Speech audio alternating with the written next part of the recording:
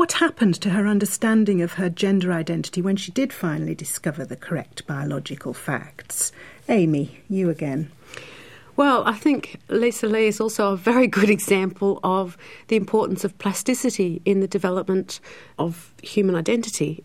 Lisa Lee went from knowing herself to be a boy to knowing herself to being a hermaphrodite to knowing herself to be a girl, genetically, biologically.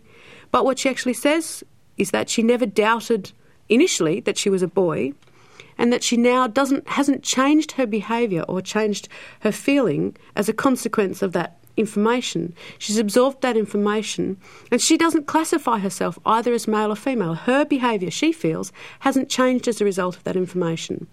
So it suggests to me that your brain or your psychology isn't gendered male or female, but rather somewhere in between, and you're able to adapt to completely different personas biologically placed upon yourself. Troy? Yes, I mean, in terms of the social constructionist perspective, it's very, very interesting, Lisa's response to learning that she was a biological female, because in social terms it seemed to have disrupted completely her sense of gender identity. She was a little boy or a youth trying to be a man at least, although having a feminine side. And then on learning that she has, in fact, a biological basis, it seems to completely disrupt her gender identity. And she talks about not seeing herself as either masculine or feminine, but as just being herself. She doesn't particularly identify with one group or the other. She doesn't see herself as more strongly masculine or feminine. And so in those terms, in social constructionist terms, you might say she's almost degendered. And not desexed, obviously, but degendered by this. And she comments, doesn't she, that people find it strange. And there, I think, she is experiencing the social pressure that she's expected to be one thing or the other. She says people expect her to be this or that, and that she explains her resistance partly in terms of her obstinacy. When somebody wants me to be one thing, I'll stand out for the opposite.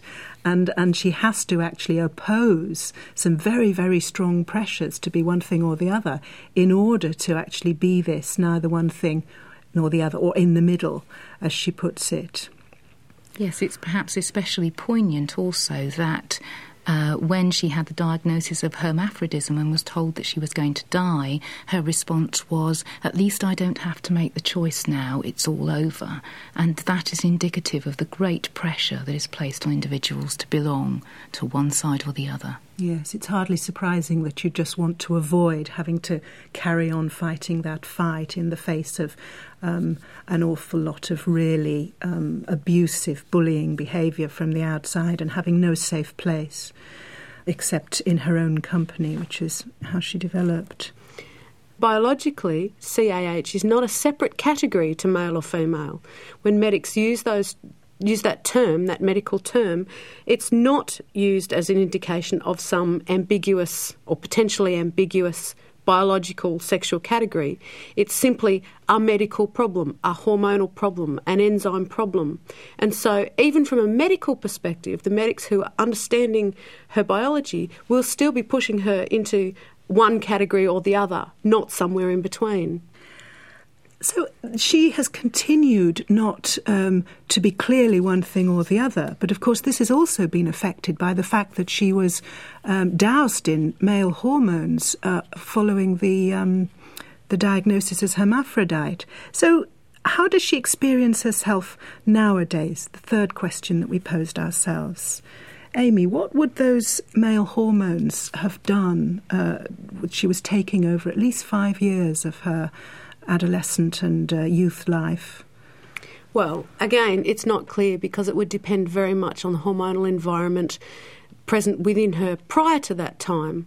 And it's important to remember, of course, that hormones aren't just involved in sexual development or the development of sexual organs or brains or gender identities. Sex hormones are some of the most widely used medications in history and are really important for the development of all sorts of organs, lungs, kidney, liver, blood vessels. So you can't just think about those sex hormones as just relating to her gender identity, is the first thing to say.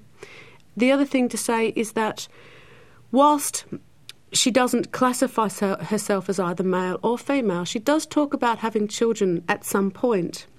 And so it seems that her identity is able, again, to demonstrate this plasticity so that her biology and her environment can both be encompassed by how she perceives herself.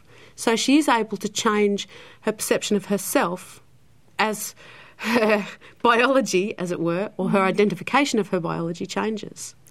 And Troy, from a social constructionist perspective, when Lisa Lee gets this expert diagnosis, how would you see that as affecting her experience of her gender? Well, when Lisa gets the first medical diagnosis, she accepts that as the truth. She sees the medical opinion that's given to her as something that's objective. In terms of her gender, as she goes through the entire process, which appears to be about 5 years of medical diagnosis, she learns that she has to weigh up the evidence that she is given from medical experts about what her gender is, and that it's only at the end of a very long process that she comes to a conclusion, and so do they, as to what her gender is and how it relates to her biological status. What Lisa seems to be doing now is going through a process after degendering herself, after that tremendous traumatic process of learning that there was a difference, even a disparity between her biological sex and her social gender, of regendering herself.